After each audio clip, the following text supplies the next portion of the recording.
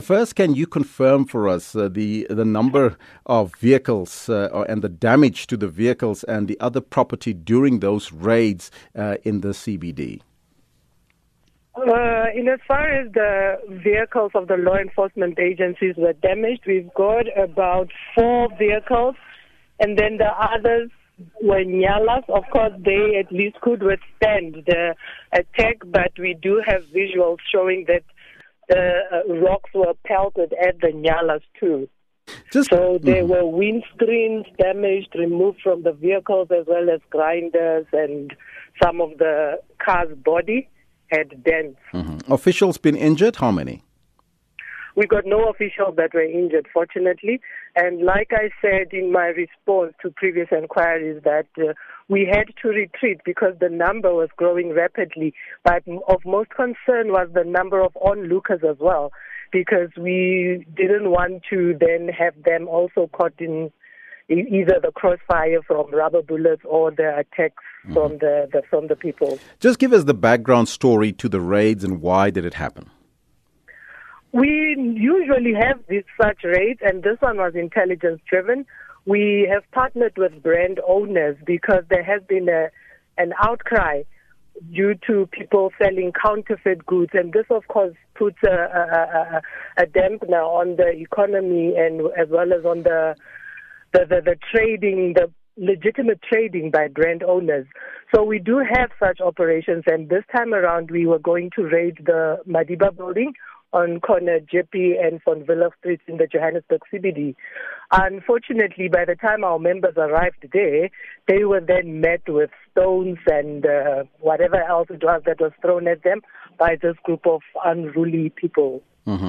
Can you confirm that these were foreign nationals or were they South Africans? From the people that were on the ground, from some of our members, they did indicate that these people were foreign nationals.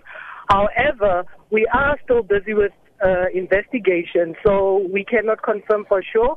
But we do have visual footage, we do have CCTV footage as well as pictures that were taken from the scene.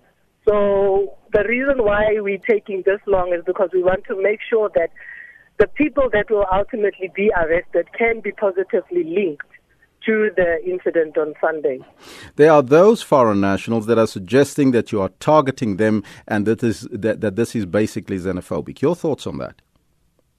Well, that's not true. Obviously, they will come with any kind of defenses. Like I said, we've done these operations since last year, and there isn't a single operation where we've come out with goods that have been less than at least 3 million.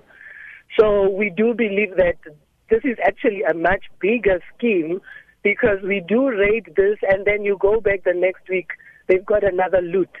And in fact, in end of April this year, with the former MEC of Community Safety, we were in in Olifantsfontein, destroying some of these goods. It was clothing, it was belts, just to show that this is wrong, that it's criminal to be selling these goods. So it's not like we take them and we go and keep them somewhere or we benefit from that. It's purely crime, and our mandate is to fight crime. Is this perhaps a criminal syndicate that's bringing in these goods? What is their source and how do these goods end up in our streets here in Johannesburg?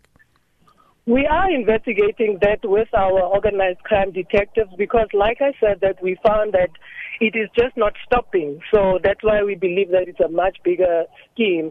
We are investigating together in partnership with the brand owners, and we do believe that headway will be made at some point. Wonderful. Thank you so much for your time. That was the Gauteng Police spokesperson, Brigadier Motapelo Peters.